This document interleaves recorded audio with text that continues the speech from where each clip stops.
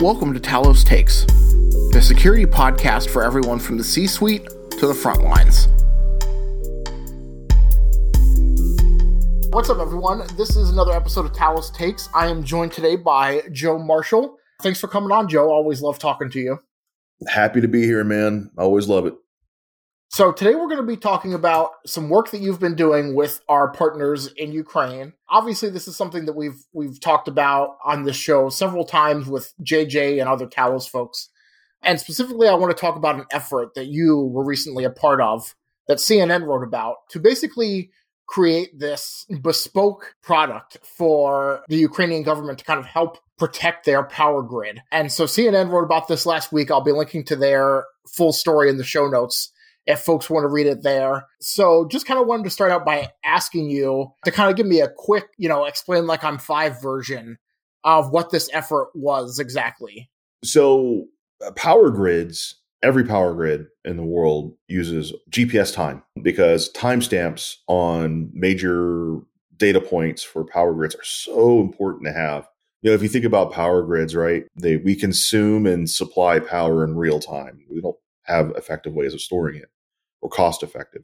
So when you take away the ability to have those timestamps, those GPS timestamps, which are super accurate, you're putting power grid operators in a real tight spot because without accurate timestamps on these rapid microsecond data points for the health of the electric grid, you're making your operators balance power in the dark. Now, with that preface there, the Ukrainian war has had a lot of GPS interference happening, which interferes with time. And that also interferes with Ukrenergo, the power transmission operator for Ukraine, to be able to help balance and maintain the health of their grid. And they told me this in February over steaks and beers, and it was such a unique problem. My brain wouldn't let go of it. And I said, there's got to be something we, Cisco, can do about this. And little did I know the answer was initially no, but eventually yes. And I put together a multinational team of volunteers, grid security and practitioners and experts.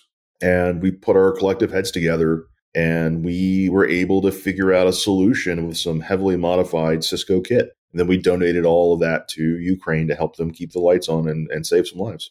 Yeah, so this was basically like a thing that we created from scratch, correct? Or, maybe not necessarily from scratch, but like a heavily modified Cisco device. So this involved more than just your effort. You had to loop in some other Cisco teams to help with this, correct?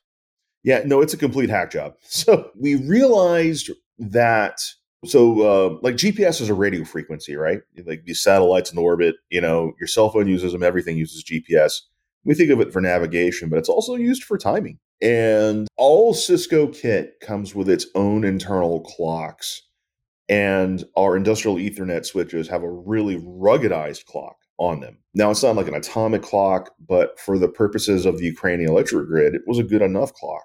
Our challenge was getting Ukrainian power equipment to recognize that our clock is just as good as a GPS clock, and that's called holdover. And once we kind of convinced the power equipment that was going to happen, when GPS timing cut out for whatever reason, because the Russians were jamming GPS or a solar flare, who knows, but probably the Russians, to be honest with you, then we were able to basically install our kit, and it acts as like the peanut butter and the jelly in a sandwich. And it sits in between the GPS receiver and the power equipment. And when bad things happen, we step in and calm things down and go, hey, look, we've got the time. Everything is cool. And then the power grid operators have accurate timestamps and the lights stay on.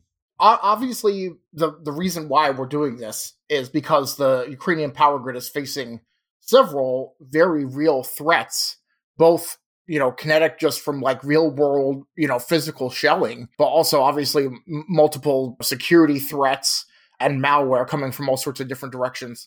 What can you tell us about your kind of like history studying the Ukrainian power grid in general and why it is so crucial for us to be involved in protecting it, essentially? Like how at risk really is this grid? Can you kind of give us a scope of that? So, Ukraine's the only place on earth where the power has been turned off twice because of a cyber attack.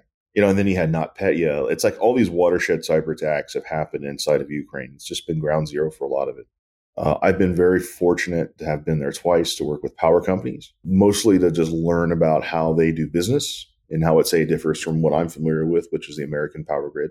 And then to better understand just the challenges they have, whether it was grid updates to the older infrastructure, whether it's cyber attacks. What Cisco Talos has been there, since 2016, 2015, where we, from a cyber perspective, have been assisting the Ukrainians, for a long time, almost as long as I've been in Talos. And we were very much all in on helping them. And this power grid assistance we gave them was just an organic, natural extension of us assisting them. And I got to say, it's very much a right time, right place scenario with what I was able to do. I just happened to be having dinner with these guys. They just happened to mention this in front of me, and my little neurodivergent brain wouldn't let go of it. And we got to where we got.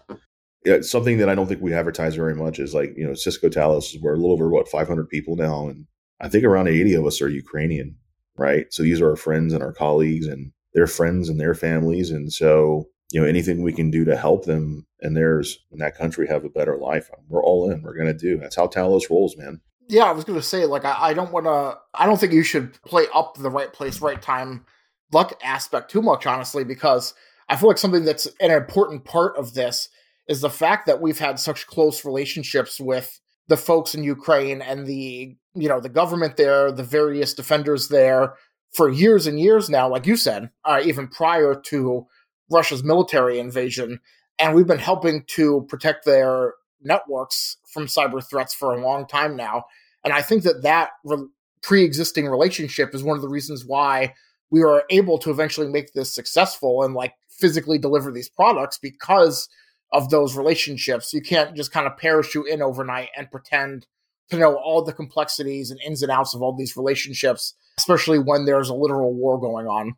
No, that's well said, man. It's such a complex, dynamic, fluid situation in Ukraine that sometimes you're just grabbing on with both hands and holding on. And lastly, I wanted to ask you about kind of the other hurdles that we had to go through to make sure that these pieces of equipment physically got there to Ukraine, to wherever we wanted them. Again, this is something that I know was talked about in the CNN article, but there were several hurdles that we had to overcome in terms of things like taxes and the physical logistics of landing a plane there, correct? Yeah, so we donated all of this equipment. It was I think, even with the man hours that took internal development, 3,100 hours or something ridiculous. This is over 8 months. Getting humanitarian aid into Ukraine from a commercial company to a state-owned company is actually pretty tough. When we had to get our prototypes over there early in spring, the government helped us out on a humanitarian aid flight with other humanitarian aid bundled together. And then once we determined that our system would work in the field, we're like, man, how do you mail something to a war zone? Think about it. Who has to actually do this?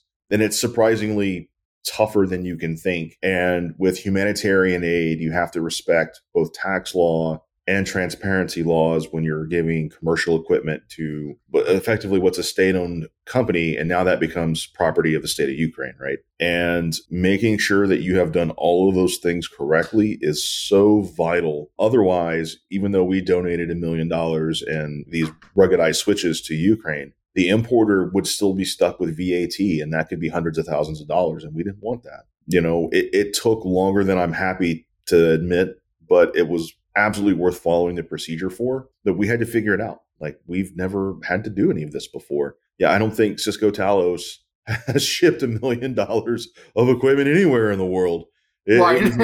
It was so unique. It's kind of one of those lifelong moments of top to bottom. It's been a wild 8 months of just having to learn new things and learning about GPS and power grids, but even something that you would think would be relatively simple as logistics. It's crazy. Mm-hmm. All right, awesome. Well, thanks, Joe, for coming on the show and talking to me about this. Anything else that you want to add? I mean, certainly just want to give you as much, you've spent so many hours and brain power on this that I couldn't even begin to quantify. So certainly just want to give you the space to add anything else that I didn't ask you about already. Oh, no, man. Thank you for the platform. I appreciate it. We haven't been able to really talk about this because we wanted to make sure that our kit was in Ukraine and that it was working. And by the way, it is working. We're getting positive feedback that it's helping keep the lights on. And it's the most awesome feeling in the world that, what you've done and worked so hard on with a great team is paying dividends. I just want to give a shout out to all the amazing people who stepped up and said, yeah, we'll help you. We'll help Ukraine. This is a crazy good problem. We're going to figure this out together. Buy-in was instant. And, the people that I got to work with across multiple strata of government and private sector